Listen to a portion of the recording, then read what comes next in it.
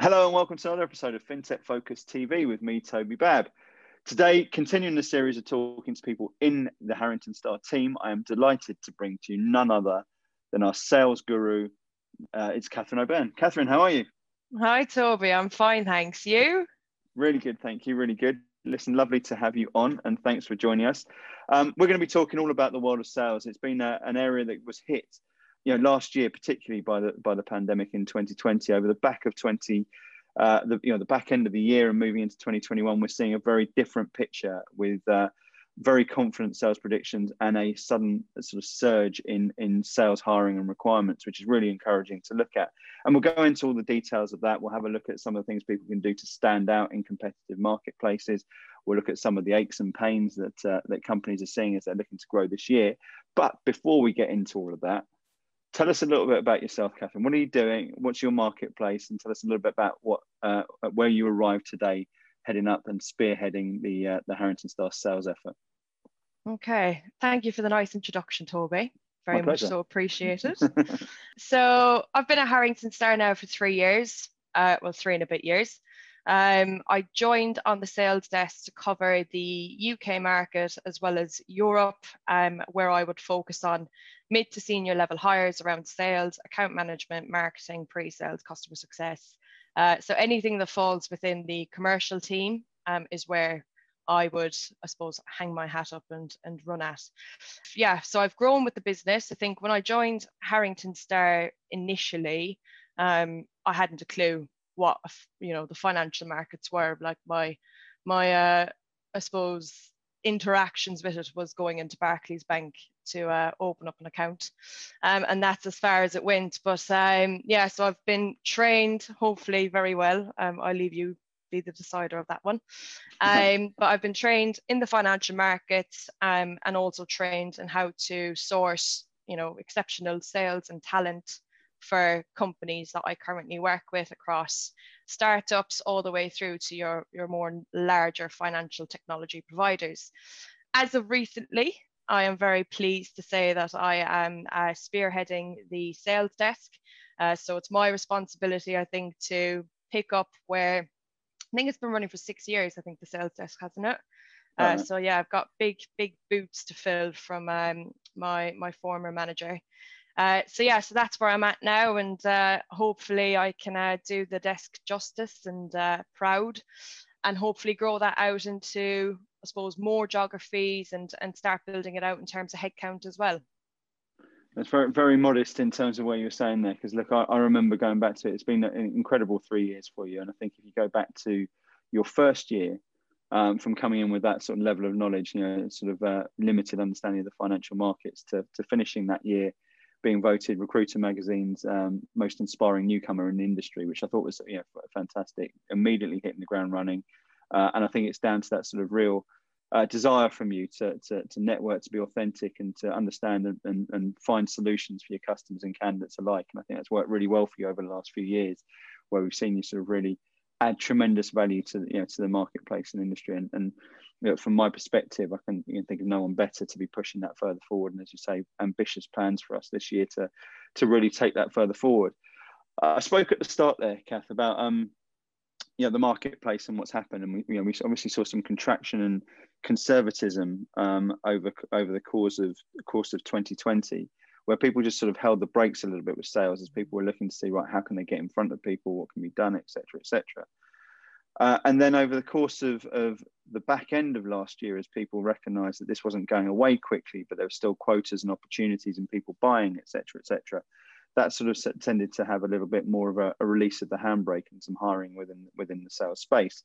So as we move into this year, talk to us about what you think some of the big trends and where the sort of movers and shakers are going to be, what you're anticipating, your sort of mystic Kath, crystal ball looks like for the sector.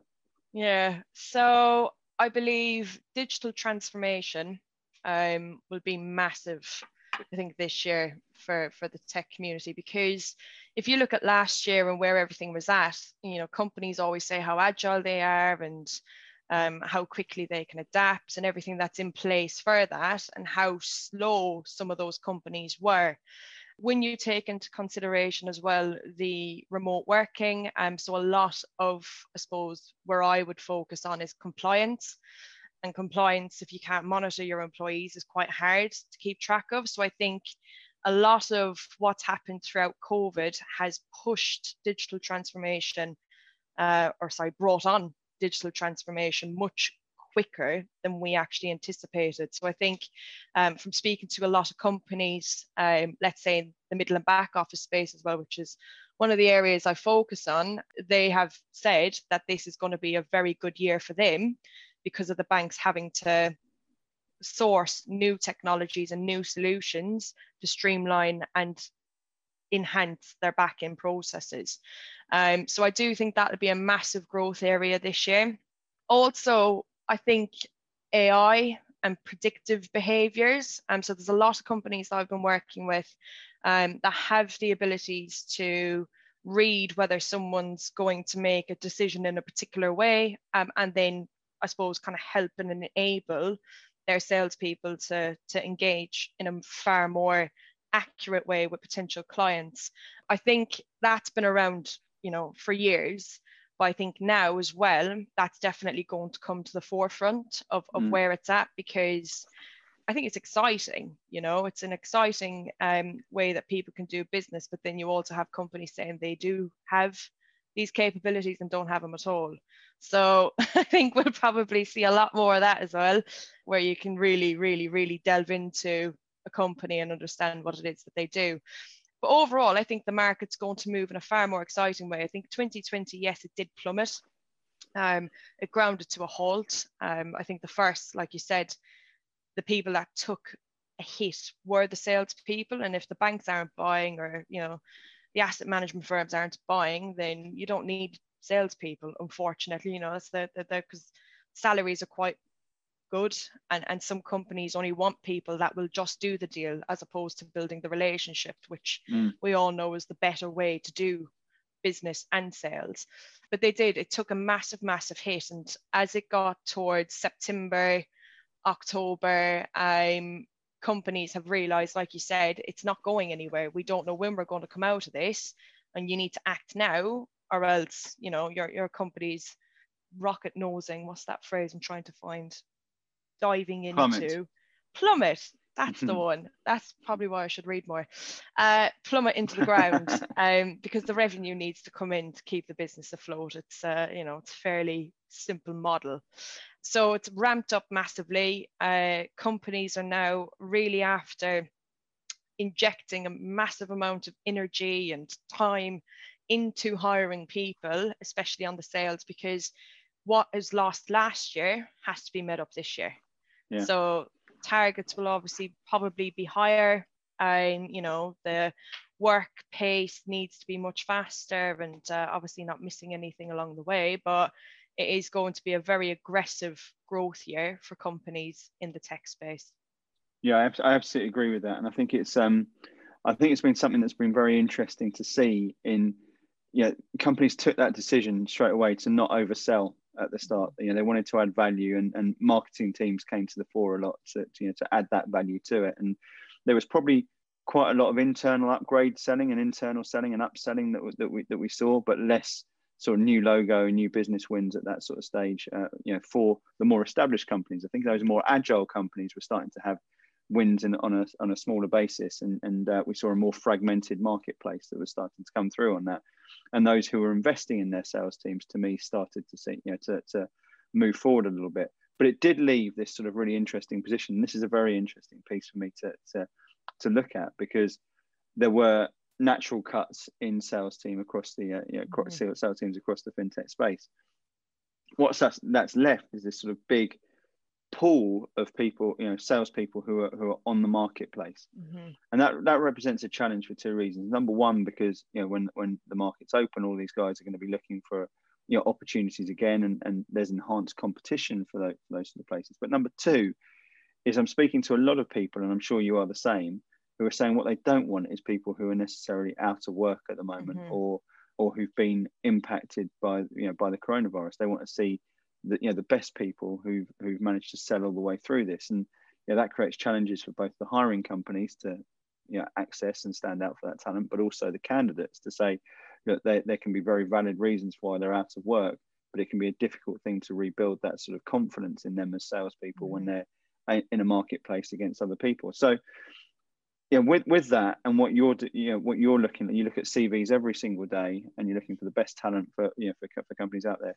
What can a salesperson be doing right now to stand out in the marketplace and give themselves the best opportunity of finding a good job? Funnily enough, I think salespeople are the worst people at selling themselves 9 times out of 10, which is you don't expect. I think one of the most common things that are missing from CVs is sales figures. It's like, it's great to see someone's experience and what they've done and what they've achieved, but when you're in sales, money talks. What have you done? How have you performed? And I always say, like, honesty is the best policy. Not everyone can stand there and say, oh, I've hit my quota or I've overachieved every year, because we all have to have a bad year sometime. And if you have, then brilliant, fair play. But I think sales figures is definitely a massive area that needs to be improved on a CV, and clear, because if someone's reading and reading and reading, I think there's some research that's been done that I read somewhere that people tend to switch off halfway down through a CV. So if you're not capturing someone's attention immediately by having your achievements, then you could be the best person for the job, but someone just might not be as interested. And like you said as well, the candidate pool in the market at the moment is far greater than the opportunities. So if you've got 15 to 20 people relevant applying for a role, you have to stand out from the rest. And I can assure you, not everyone will put sales figures on their CVs. And it's just, mind-blowing, because that's your sell. And it's something I've been seeing for years, which obviously we try and work with people on and work with them. But when I'm qualifying opportunities with hiring managers, the key things that they always say to me is achievements. I want to know what someone's done, because at the end of the day, when you're going to join a team, that hiring manager will have a quota attached to that team, and are you going to benefit or add in to that quota? And that's what they need to see. So as much as I can have a conversation and extract that information out and put it in front of a client, it does really help if it's on the CV already. Yeah. No, I absolutely agree with that. It's amazing how people sort of hide their light under a bushel, so to speak, with it all, and that's when I look at CVs in that sort of space, that sort of clear attainment and highlights and giving that confidence. I think confidence, sales is hiring salespeople is very much about sort of winning that immediate confidence within it. And if people are seeing those facts and figures, particularly what we've just been talking about at the moment with the sort of stigma of being out of work during this sort of stage, they want to have something there where they can say, right, we're hiring an A player, we're bringing someone in here who's going to move the needle and has the potential and benefit to be able to do that. So whether that is over the last 12 months or historically, there is a track record of proven success. That sort of ability to to push that through is really, really key. What about the actual interview itself? What are people doing there to make themselves stand out when they're actually getting through to that face-to-face opportunity? What are people looking for as clients, and how do candidates give it to them? If you've researched the company, I think a lot of people, I think that, again, I suppose I don't want it to sound a bit contradictory, because I've just said that salespeople are probably sometimes the worst at selling themselves, but also sometimes it can be a little bit overconfident. So you can just assume that you know all about the company because you might be in the same space, but in hindsight, you don't really know as much as what you thought you did.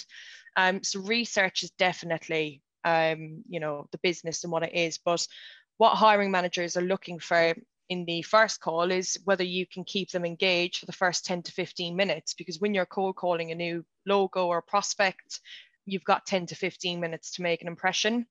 So that would be the first key thing. And then it would be just about how you deliver yourself. It's really more of a get to know each other type of process in the beginning, because I think cultural fits, as much as the skill set's very important, I think cultural fits are starting to weigh up almost equal in businesses, especially ones that are growing quite aggressively.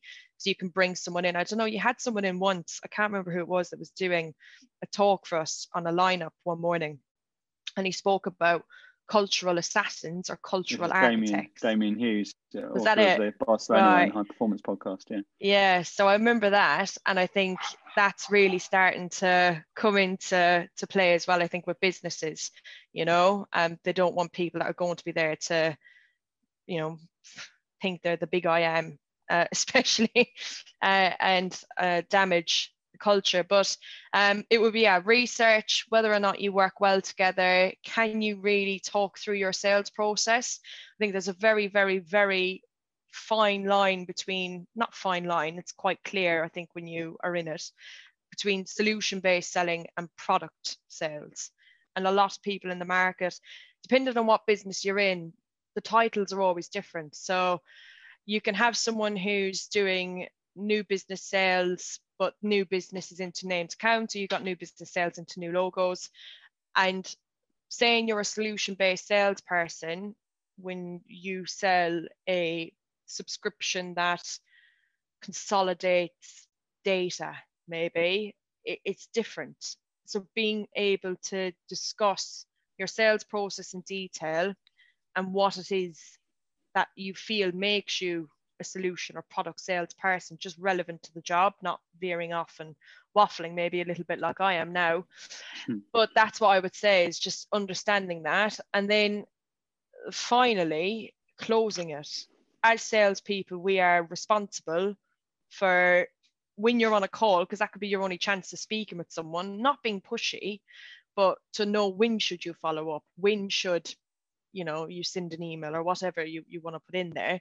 But that's always very important. And a lot of people will judge individuals, especially in sales, on whether or not they close the opportunity. And that's important. So if it's something that you like and you want to continue the process, then just let them know. I think it's always better to leave it on a positive, as opposed to sitting there and wondering, did I do well? Did I not? I always look at interviewing a bit like dating, really. If you don't like the person, then get up and leave. Don't do that in an interview. But you just keep it as a positive, because if your mind starts running away with you and you don't know whether or not both parties actually enjoyed the conversation, then it could go more so on a negative way as opposed to a positive. So I always would say close the opportunity, because 8 times out of 10 you might be judged on that.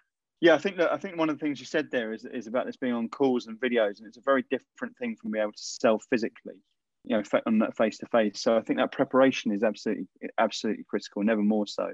As you say, to show people who are more prepared, who've done their homework, who've researched properly and spent the time and care to do that. And people are looking for that. There's so few interviews that have happened over the last few years, face to face. And the people who've been getting those jobs have generally sort of really worked very hard to showcase their sort of ability to go that extra mile. And again, presenting the facts, presenting their story, being really clear about the evidence of how they've gone through it, and rather than a sort of generic thing, their input into it, their numbers. And as you say, closing has been absolutely key. So there are definitely things that salespeople can do to stand out from the crowd, both in terms of their CV and their interview process throughout this. But there's also a lot of aches and pains for companies who are looking to grow through this sort of period as well. And one of the core, if you're looking at retention areas, developers, we're seeing a lot of movement in the development marketplace, but particularly there are companies there who find it very, very difficult to retain long-term, sales professionals. And there's a whole host of companies where you see, 1 year to 18 months on CVs of their sales teams. Now, some of that is the patience, and we know that particularly with Series A, Series B backed businesses, there's big churn in those sort of areas as they sort of stretch for bigger numbers. But there are an awful lot of pressures around, the aches and pains for those growing companies. Tell us a little bit about what you're seeing there and what they can do as well, your advice for those companies to make the right hire. Yeah, I think don't just make a hire for the sake of making a hire. I find it absolutely mind-boggling. Like, obviously no badness on the people securing the roles, but I find it mind-boggling how you can look at a business. The average sales cycle for companies could be anything from 3 months to 12 or 18 months, depending on the complexity of the solution. But you'd have someone that you'd hire into a growing business who needs to make sales, an individual that has changed companies every year for the last 5 years. It just makes no sense to me. So I don't understand how an individual looking at the companies and the average sales cycle, I think, across the market, how that person has one business enough to be hired and trusted with your business. I can't. I mean, I haven't researched it in depth, but my gut tells me it's may not be the best move. A bad hire can cost a company 2 years in sales, in my opinion, because it's depending on the tech that you're in, I think, as well. If you look at the regulatory and reg tech space, for example, it's a bit of a saturated market. Everyone's going after the one client base, and it's a competition either over who is the better, I suppose, person at building the relationship, what's the best solution, and who's the cheapest. Those are probably the three things. And if you get that wrong by putting the wrong person into that, you've lost a lot of money. And that could then be very detrimental to your business's growth in a very, very, very competitive market. So my advice would be is to not rush hiring. Like I said, some companies want to get bums on seats. It's about understanding what it is that you need to hire as opposed to just a hire. Because there is such thing as vanity growth. There's things of where we need to have someone in place because that person needs to be there, or you might lose budget. There's no point in spending money on someone if you're not 100% sure. When I work with companies, I always try and find out what it is exactly that they're looking for, and I suppose the ramifications of having these people on board and working with them to ensure we find the closest match possible. I mean, we don't always get the mirror match of what it is, because sometimes the mirror match doesn't work, eventually after going through it. But if you get it wrong, it's quite hard to claw back from it, or else you'll end up, especially if it's a cost thing that you're bearing in mind when you're making these decisions, you'll end up spending more money, and that's what will happen. So it's cutting the corners, which it happens more than we like to say it does. How do I think companies can do it better? I think know your interview process. I'm not saying people do it, don't Google interview questions for salespeople. It has to be relevant for your company. I think some companies, if you look at the startups, they mightn't have a HR function, or they mightn't have an individual there that's trained in being able to recruit and engage new talent. And it's just about asking for advice from people, and not having this mentality that, oh, I know what I'm doing, I know what's best, because sometimes that little bit of input might help you. Definitely referencing people as well. I don't know, I'm sure companies do it, but knowing who you're hiring is quite important. And also a presentation. I've had people, go into processes that a process could be one stage. And do you know enough about that person in one stage? Of course, it's in everyone's interest to try and get it as fast as possible. But it's not the way forward. It's really understanding the people, get a presentation in place, have them speak to different areas of the business where they'll be interacting on a regular basis, around product knowledge or marketing, just make sure it's a close, tight-knit type of process where people sit down, reflect, bounce notes off each other, and then go back in and go through any areas that were of concern. That's what I would say, and not just have one person meet the same person 3 times, which happens as well. So And it's a Yeah. fine balance, isn't it? Because there's this sort of an over-analysis paralysis that we see at various different stages. There's this indecision because with the numbers you've seen, you're quite right. It's a big decision, and it can cause significant damage to to hiring velocity, I guess, and people's ability to do this if they get this wrong. And so you see companies there sort of dither around decisions and then lose out on talent at the same sort of stage. So you've got this sort of very strong sort of counterintuitive two elements. On one side, you want to make the right decision because it's damaging not to. On the other side, you don't want to be there and never be able to make a decision because you're worried too much about the impact on it. So how do you get the best of both of those? Trust me. To be fair, though, you're absolutely right, isn't it? Because that is the job which you're there to do, to have that analysis and insight and be able to guide people to making the right decisions, which I guess is what you're there to do as a true consultant. Yeah, but it gets of course, because I think the recruitment or the recruiters in this industry, some have a bad name, and obviously there's years and years and years of reasons why people might have come up with this idea that we're just maybe untrustworthy. We're not. I think when I work with a company and when I work with an individual, I put myself in their shoes, and I think, would I want someone really messing up my life, really? Because if you go into the wrong company, or if you are a hiring manager and you make the wrong hire, that will have a domino effect to you as a person in work and outside of work. So it's really like, when I tell a company, if you don't kind of move a bit fast, I know you want to hire this person, but like you say, you're kind of dilly-dallying of like, do we want to, let's try and benchmark someone and get someone in through 3 rounds of bloody interviews in 2 weeks and keep this person there. And it's like, you'll lose them. So when I say you lose them, I mean you will lose them.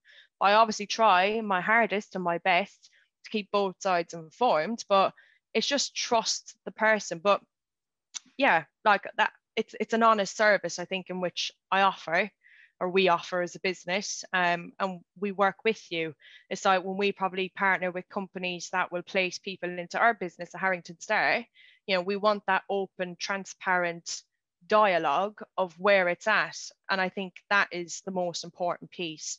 I think when you take out a recruiter, or let's say if you have someone that's applying directly, then not just saying it because it reflects well on the recruitment industry, but you lose that part.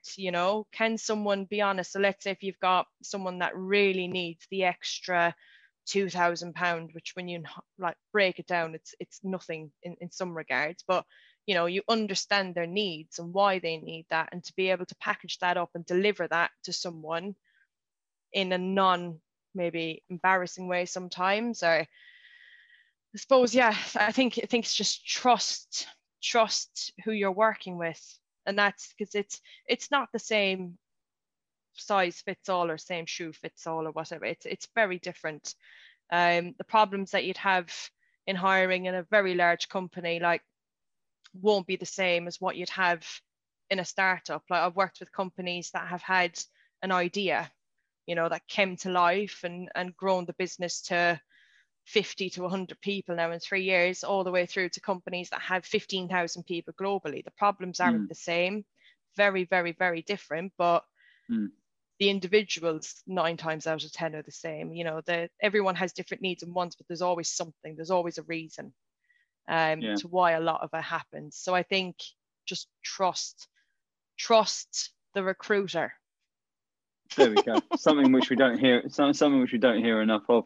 So look, trust is built from expertise, and expertise is built from experience. And you've had 3 years there, working, as you say, with some of the smallest and rocket ships of clients up to the most established in the sector. You've got an incredible black book of the best sales talent and some of the the most inspiring companies out there in your world, in your remit, and one which you're looking to build out and grow even further.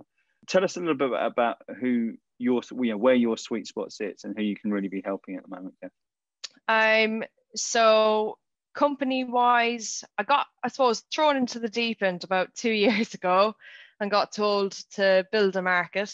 So I did. And I've been working with regulatory risk and compliance vendors in the UK, so London, but outside of London as well, and across Europe and the US. Actually, I've bought a few on over in the US.